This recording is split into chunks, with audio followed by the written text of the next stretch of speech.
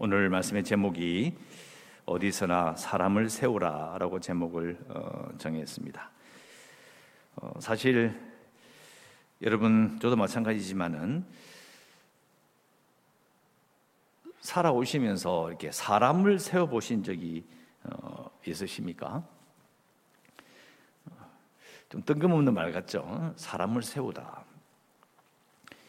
그러니까 이제 완전히 초신자를, 완전히 예수 안 믿는 사람에게 예수님을 소개하고 그 사람과 함께 하면서 그 사람에게 이제 신앙을, 예수님을 말해주고, 가르친다 말보다는 하여튼 말해주고 함께 신앙생활 하면서 이렇게 이제 같이 성장한 경험이 있느냐. 우리는 이렇게 물어야 합니다. 사람을 세운다고 이야기하면 우리는 목사나 또 특별한 은사가 가진 자가 하는 것으로 생각하기 쉬운 것입니다.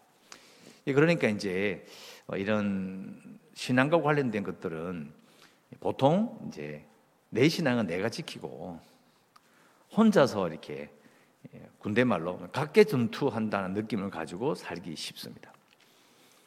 그래서 내가 특별한 은사가 있는 것도 아니고 많이 배운 것도 아니고 또 이쪽에 관심 있는 것도 아니고 또 나도 바쁘고 이런 생각으로 좀 나와는 좀 동떨어진 그런 것으로 생각하기 쉬운 거예요.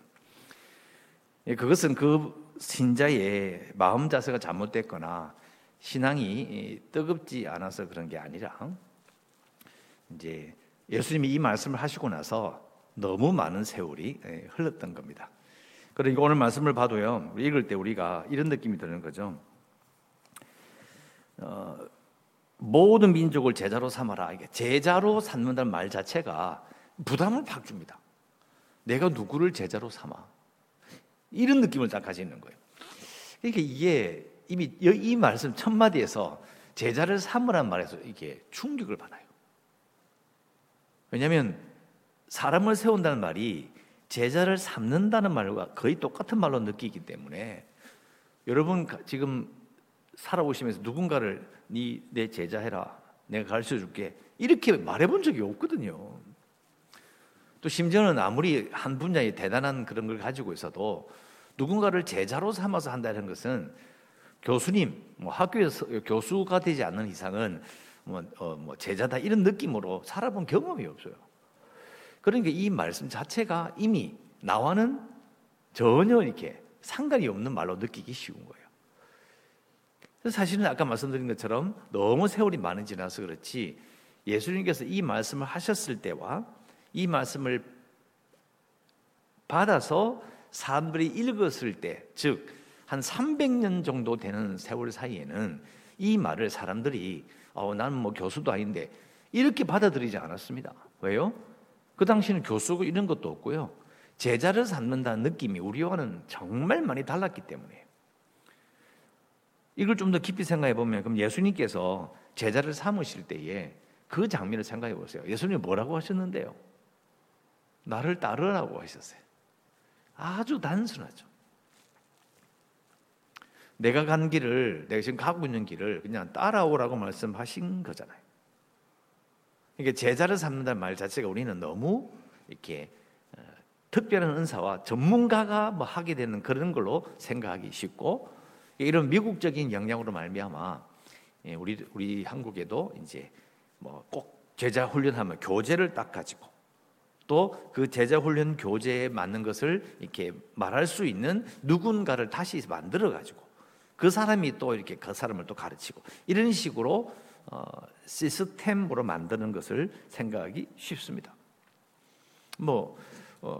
틀린 게 아니라 시대의 풍조입니다. 잘 아는 옥하는 목사님이나 박형서 목사님 같은 경우도 이제 그 이야기를 쭉 들어보면 대부분 미국에서 공부하셨어요. 그러니까 이제 미국에서 그때 그 교회에서 신자들을 세우는 방식에 영향을 받게 되는 거죠. 그런데 오늘 나오는 우리가 이런 이 말씀은 미국의 그런 사조나 시대 교회의 그런 흐름보다도 훨씬 앞서 있는 거예요. 우리는 항상 원형을 먼저 봐야 하는 겁니다. 원래 예수님께서 말씀하신 것이 무엇일까를 항상 생각해 봐야 하는 거예요. 왜냐하면 미국 방식이 우리 시대에 유행했던 이 방식이 성경의 방식과 일치했다면, 그러면 초대교회나 아니면 우리가 지금 앞에 있는 한 200~300년 전의 교회는 그 똑같은 방식을 하고 있어야 되는 거거든요. 근데 그렇게 안 했잖아요. 그럼 이 제자 훈련, 뭐 제자를 만들어 삼는다, 세례를 베푼다 이런 걸 봐도 누군가가 전문가된, 훈련된, 고도로 훈련된 사람들만이 이걸 베풀 수 있다 그러면 그럼 교회는 어떻게 지금까지 명맥을, 아니면 그 찬란한 영광을 이어올 수 있었을까? 그래서 우리가 이 성경 말씀을 읽을 때에 우리 시대의 느낌으로 내 입장에서 성경을 읽을 때 항상 조심해야 되는 부분이 바로 이런 부분인 거죠. 그래서 우리가 제자 훈련, 뭐 제자 삼는다, 뭐 세례를 베푼다, 그리고 가르친다 이런 것에 대해서 너무 익숙하기 때문에 이런 부분에 대해서 자신이 이제 나는 상관없다라고 생각하기 쉬운 그런 약점들이 사실 우리에게 있습니다. 그러니까 이제 또 이런 부분도 있어요. 너무 이제 전문가적인 그런 분야를 생각해서 밀어놓는 경우도 있고, 두 번째는 식상한 거예요. 식상한 겁니다. 요즘은 뭐 사랑의 교회도 그렇고, 뭐 하여튼 유명했던 제자 훈련으로 유명했던 많은 교회들이, 목사들도 그렇고 다들 이제 식상해합니다. 해왔는데 뭐 별거 없다, 뭐 이렇게 생각이 쉽다는 거예요. 세례도 그 세례의 영광과 기쁨은 모르고 그냥 세례 줬다, 뭐 세례 받았다 이러고 쓱 지나가 버려요. 또 사람들도 이를 보니까 세례 받아도 교회 안 나온 사람 수두룩하고, 또 군대에서도 그냥 떼스리로 이 세례를 줘버리니까 거기 틀렸다는 게 아니라 사람들 마음에 식상한 거예요. 별게 아니란 느낌이 너무 강한 거죠. 또 가르치는 것도 마찬가지예요. 우리 한국교회 옛날에 보면 뭐 여러분 기억나시죠? 부흥사경회 이런 게 있었습니다. 요즘 쓰지도 않는 말이죠. 성경을 엄청나게 배울 때가 있었습니다. 부흥회 가면요, 처음 끝나가니 계속 성경 공부합니다. 그럴 때가 있었습니다. 지금 안 하잖아요. 이게 변질되고, 시간이 지나면 변질의 말이 나쁘게 됐단 말이 아니라 사람들이 식상해지는 그런 시기가 오는 거예요. 그래서 말씀을 읽어도 이건 나하고는 상관없는 느낌이고, 또 여기서 말하고 있는 사람을 나를 따르라고 하는 이 부분과 세례를 베푸는 부분들과 그리고 가르치는 부분에 대해서 지금의 교회, 내가 앞으로 살아갈 삶에 대해서, 신자의 삶에 대해서 그게 상관이 없다고 생각이 쉽다는 거죠. 뭐 세례 받았고, 뭐 교회 왔고, 그리고 뭐 한 번씩 뭐 조금씩 배우면 되지, 뭐 이렇게 생각한다는 거예요. 그래서 사실은 우리가 은혜 받는 도구와 신앙생활 해 나갈 때 꼭 해야 될 일들 같은 경우에는 성경 외에 다른 건 없거든요. 그러니까 가장 기본적인 사람을 이렇게 제자를 삼는 것, 그리고 세례를 베푸는 것과 성경을 가르쳐 지키가 이런 부분까지, 나도 그걸 지키고 나도 세례를 받았고 나도 다른 사람에게 이렇게 이끌림을 받아서 예수 앞에 나왔던 이 모든 것들을 우리가 그걸 기본적인 부분들에서 다시 마음을 새롭게 하지 않는 한 희망이 없습니다. 어디로 가야 합니까? 무엇을 해야 합니까? 그래서 우리는 이 본문의 명령을 다시 봐야 합니다. 자, 제자를 삼는다 이 말은 첫 번째 제자를 삼는다, 예수님이 하신 그대로 이야기하면 나를 따르라입니다. 그 예수님께서 제자를 이렇게 나를 따르라 하시고 쭉 다니시고 하실 때에 우리가 가장 조심해야 하는 게 뭐냐면, 그게 예수님이니까 가능하지 않은 생각을 버려야 합니다. 만약 예수님께 가능하지 그러면 라고 생각해 버리면 초대교회 부흥은 그럼 어떻게 설명하죠? 가만히 있는데 갑자기 사람이 길을 가다가 갑자기 귀 속에서 너는 교회를 가야 하느니라, 너는 예수를 믿어야 하느니라 하면서 바울과 똑같은 경험을 똑같이 한 사람들이 교회에 나오는 겁니까? 예수 믿겠다고 하는 거예요? 아닙니다. 그럴 수가 없습니다. 우리가 생각해야 되는 것은 예수님처럼 나를 따르랍니다. 다른 사람에게 똑같이 예수님처럼 처음 보는 사람에게 내가 너를 사람 낳는 업으로 만들어 주겠다 이렇게 말하라는 뜻이 아닙니다. 그게 아니고 계속 설교한 내용이 어제도 설교했잖아요. 우리가 예수님의 장성한 분량에 이른다고요. 그러니까 우리가 예수님의 마음, 예수님의 그런 마음으로 그 모습으로 일단 내가 그렇게 살고 있는 삶이 먼저입니다. 그러면서 말을 할 수 있는 거죠. 나는 예수님을 따르는 사람입니다. 그래서 사람들이 묻잖아요. 왜 그렇게 사는지, 왜 그런 뭔가 다른 걸 믿는 것 같은데 왜 그렇게 사는지를 사람들이 묻게 되는 겁니다. 여러분 기억하십시오. 초대교회는요, 전도를 공개적으로 할 수 없을 때였습니다. 이게 사람들이 묻는 거예요. 소망의 이유를 묻는 거예요. 도대체 뭘 믿고 사는지, 무슨 소망을 가지고 살기 때문에 그렇게 하느냐는 거예요. 이게 바로 핵심입니다. 그래서 사람들이 물을 때에 하는 거죠. 나는 예수님을 따르는 사람입니다. 저 교회 다니는 사람이란 말이 아니고요.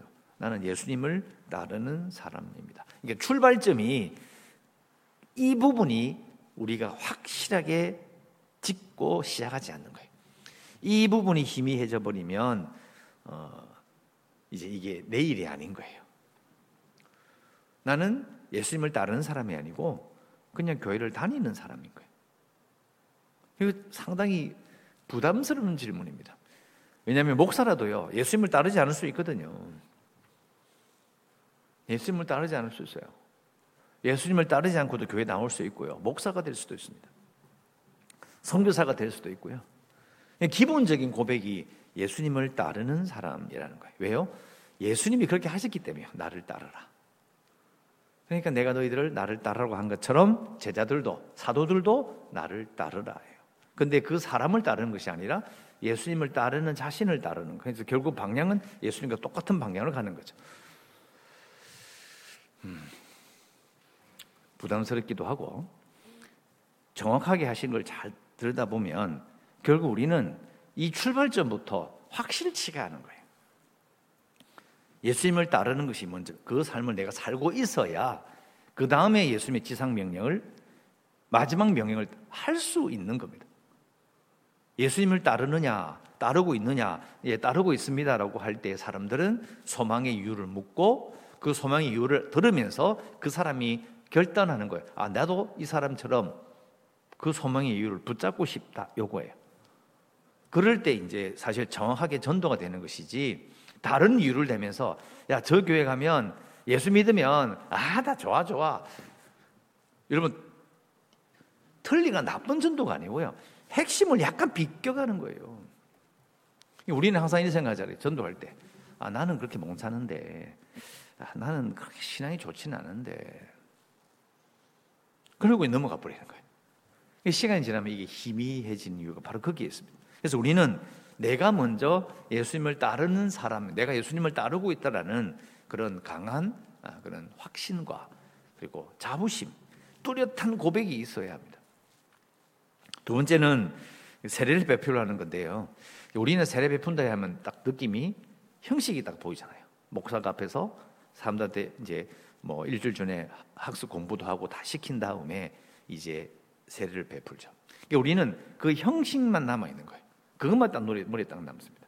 그러나 초대교회 역사를 보면 세례를 베풀기 전까지 엄청난 고통과 문제가 있었습니다. 그래서 학습도 받게 되는 거, 뭐 역사적인 말하면 끝도 없으니까 생략하고요. 세례를 베푼다는 말의 가장 중요한 핵심은 뭐냐면 공동체로 안내한다는 겁니다. 공동체로 안내해서 나를 따르라, 예수 믿어 보실래요? 이게 아니라 내가 예수 믿는 것을 보고 그 사람이 나도 당신이 믿는 그걸 내가 믿고 싶습니다라고 이야기하며 그 사람이 이제 그런 예수 믿고 싶다는 그 생각을 확인한 후에 그 다음에 예수님에 대해서 알게 하고 그 다음에 공동체로 인도하는 과정이 있는 거예요. 무조건 그냥 데리고 들어오는 게 아니고요. 세례를 베푼다는 것은 공동체로 들어온 공적인 선포입니다. 근데 문제는 안내하고 들어왔어요. 근데 우리 마음에 이런 게 있는 거예요. 이렇게 말하는 분들이 있거든요. 나는 목사님 전도했는데요, 전도하고 싶은데요, 또 전도했어요. 근데 그분이 있잖아요, 우리 교회는 안 나왔으면 좋겠어요. 예? 이게 무슨 말이십니까? 아니, 우리 교회는요, 난 골치 아파요. 우리 교회 데리고 오면요, 그 신앙 잃어버려요. 이런 사람이 있어요. 여러분, 이게 얼마나 심각한 말인지 아십니까? 세례를 베푼다는 것이 그냥 단순하게 물을 붓고 옷 입고 세례 받으셨다, 뭐 예수교 장로 설교의 세례교인이 됨을 선포하면 끝나는 거냐? 우리는 그렇게 생각하는 거예요. 근데 실제로 성경 말씀을 잘 보면 세례를 베푼다는 것은 그 당시 사람들에게는 공동체로 들어오는 거예요. 내가 지금 속해 있는 그 공동체로 누군가를 데리고 들어갈 만하지 않다고 생각하는 자체가 이 교회가 심각한 문제가 있는 거예요. 공동체가 아닌 거예요. 그냥 건물에 들어와서 예배드리고 나가는 곳이 돼버리는 거죠. 그러니까 1단계 제자를 삼고 사람을 이렇게 나와 함께 예수님을 따르도록 만드는 것에서 다 걸리고, 그 다음에 세례를 받게 하여 내가 속한 교회에 들어왔을 때 이 사람이 과연 예수님을 체험하고 함께 신앙생활을 할 만한 그런 사람들로 모여진 곳인가, 안전하게 지속적으로 아니면 정말 든든하게 살아갈 수 있는 곳인가, 이렇게 물었을 때 그게 아니라면 이걸 어떻게 할 거냐는 거예요. 이 교회가 어려움을 겪게 되죠. 자꾸 힘이 빠지는 거예요. 이런 단계를 거쳐서 제자를 삼고 세례를 베풀고, 그 다음에 마지막에 오늘 와서는 그대로 내가 너에게 분반 모든 것을 가르쳐 지키게 하라, 가감없이 다 가르쳐라. 원래 초대교를 따지면은 부른 자가, 같이 인도한 자가, 세례를 받도록 공동체로 인도한 자가 그를 가르쳐야 돼요. 근데 우리는 느낌이 들잖아요. 나는 배운 게 없는데. 근데 우리는 지금 가르쳐야 될 게 너무 많아. 이야, 이 성경책 이걸 어떻게 가르치냐, 이렇게 생각해요. 그런데 초대교회는 그런 게 없었어요. 그냥 내가 예수님 대해서 들은 거, 나를 감동시키고 나를 예수님을 따르게 만드는 그 말씀을 그냥 이야기해 주는 거예요. 왜? 내가 지금 하고 있으니까. 여러분, 우리 여성분들 있잖아요. 다른 건 몰라도요, 자기가 집에서 20년, 30년 계속해서 음식한 그런 게 하나가 잘하는 게 있어요. 된장을 찌개를 끓이면 내가 하는 게 방식이 있는 거지. 20년, 30년 끓여보세요. 식단계 3년이면 라면도 끓이는데 왜 못 끓여요? 잘 끓일 수 있어요. 그건 자기 나름대로 가르칠 수 있는 게, 나는 이렇게 끓이는데 이렇게 하면 맛있다 이거지. 여러분, 바로 그걸 말하는 거예요. 내가 예수님에 대해서 알고 있는 거, 또 그것이 내게 소망이 되고 그게 소망이 되기 때문에 내가 그렇게 살고 있는 거, 그걸 말해주는 거예요. 이 말은 결국은 시간이 지나면서 전도한 자가 자기가 성장을 하잖아요. 그러면 그걸 또 그 사람에 가르치게 돼 있어요. 여러분, 이렇게 그냥 사람을 세운 거예요. 예수님을 따르겠다, 세례를 받고, 또 세례 받고 내가 그 들어간 교회 그 공동체 내에서 나를 전도한 사람이 살고 있는 삶을 보면서 그냥 따라가는 거예요. 아주 단순하게 보이는데 우리는 우리 시대에 이걸 너무 전문가들만 할 수 있는 특별한 일로 생각하는 거예요. 이게 이제 무관심해지는 거죠. 나는 그런 일과 전혀 상관이 없다. 전도와 세례와 성경 공부 가르치는 것을 이렇게 전문가들이 할 수 있는 것을 축소함으로 말미암아 신앙생활이 어떻게 될까요? 교회 나오는 건 맞아요. 예배도 드리러 나와요. 그런데 정확하게 말하면 예수님께서 말씀하셨던 마지막 명령, 요렇게 사는 삶은 겹치긴 겹치는데 온전하게 순종하지 않는 거예요. 우리 마음속에 지금도 들으시면서 목사님은 열심히 이야기해 보세요. 나는 그거하고는 상관없어요. 분명히 그런 사람이 있습니다. 이것을 요약해서 사람을 세우는 부분을 결론을 드리고자 합니다. 새벽에 너무 길게 할 수는 없고요. 일단 내가 예수님을 따른다는 의식이 있어야 돼요. 그렇게 생각을 해야 됩니다. 내 신앙생활은 예수님을 따르는 거다. 그리고 내가 왜 예수님을 따르는지를 알고 싶어하는 사람이 생기면 그 사람을 공동체로 인도하는 거죠. 그 사람과 함께 살아가야 되는 거예요. 그 교회 공동체 내에서. 그러면서 그 사람에게 내가 붙드는 말씀을 이야기해 주는 거예요. 나는 이 말씀이 너무 좋았고 이 말씀 때문에 살아왔고, 또 몇 달 지나면 내가 또 이번에 이 말씀을 알게 되었는데, 깨우쳤는데 이 말씀이 정말 좋더라 이거지. 그게 자꾸 반복이 되는 거죠. 그게 신앙생활인 거예요. 교회는, 특히 초대교회는 그런 식으로 성장한 겁니다. 대형 집회를 통해 된 게 아니고요, 방송 설교 아니고요, 궁금한 걸 가르쳐서 또 멋진 그런 설교자가 나타나서 갑자기 막 휘몰아치고 그런 식으로 선교가 된 게 아닙니다. 그렇지 않습니다. 하나님은 인간에게 영광을 나누어 주고 인간의 영광이 확 늘어나는 그런 방식으로 절대로 신자를 불러들이지 않으셨습니다. 사람이 볼 때는 아무 일도 없어. 아무도 눈치 못 채. 그런데 하나님의 일이 일어나는 거예요. 누굴 통해서? 말씀대로 이 나와 있는 그대로 자기가 예수님을 따르고 있었고 그 따르는 모습을 보고 사람들이 묻는 거죠. 왜 그렇게 살아요? 왜 그렇게 이야기해요? 도대체 뭘 믿고 사는 거예요? 그 사람을 나와 같이 믿는 자들에게도 소개하고 같이 살아가면서 내가 받은 말씀, 내가 알고 있는 말씀, 내가 붙드는 정말 초대교회처럼 어떤 그 모임에 갔더니 그 교회 내에서 사도나 다른 사람이 보냈던 예수님과 관련된 그런 이야기를 듣고 그 읽어주는 편지를 읽으면서 맞아, 예수님이 저렇게 말씀하셨구나. 그걸 나누는 거죠.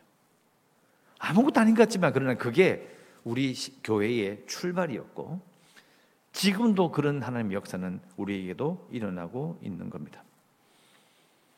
여러분, 우리는 말씀대로 돌아간다는 것이 바로 이런 뜻이죠. 사람을 세우는 것, 교회에서 하나님의 역사가 일어나고 신앙생활을 할 수 있도록 이렇게 세워주는 것에 대한 소망을 잃지 않아야 합니다. 목사도 이걸 잃기 쉬워요. 잃어버리는 거죠. 안 된다. 안 되더라. 뭔가 특별한 뭔가가 없을까? 교인들도 세례도 받아봤고 성경 몇 번 참석해봤으니까 다 해봤는데 이렇게 생각하는 거지. 그 생각을 딛고 서야 돼요. 예수님께 하셨던 마지막 명령 그대로 우리는 초대교회 성도들이 계속해서 그들의 삶을 이어갔던 그 방식을 그대로 따라가야 합니다. 결국은 이것만 기억하십시오. 사람을 세우고 제자 삼는 이런 것은 특별한 누군가에게만 하신 말씀이 아니고 모두에게, 예수 믿는 모두에게 주신 말씀입니다. 그래서 기도 제목은 너무 거창하니까요, 좀 짧게 줄여서 참으로 예수님처럼 제자 삼고 함께 살아가는 성도 되기 원합니다 라고 우리가 이렇게 기도해야 됩니다. 제자를 삼으며 그 제자와 함께 살아가는 신자가 되는 거죠. 이렇게 기도하시고 계속해서 교회를 위해서, 코로나19 극복을 위해서, 또 재개발과 연약한 성도들, 특히 또 최훈현 집사님 계속 기도해 주시고, 주일학교 아이들 그리고 선교지를 위해서 기도하시고, 오늘도 하나님의 은혜 가운데 벌써 31일이잖아요, 그죠? 2021년 잘 마무리하시고 오늘 저녁에 송구영신 예배까지 잘 준비하셔서 큰 은혜 받으시기를 주의 이름으로 축원합니다.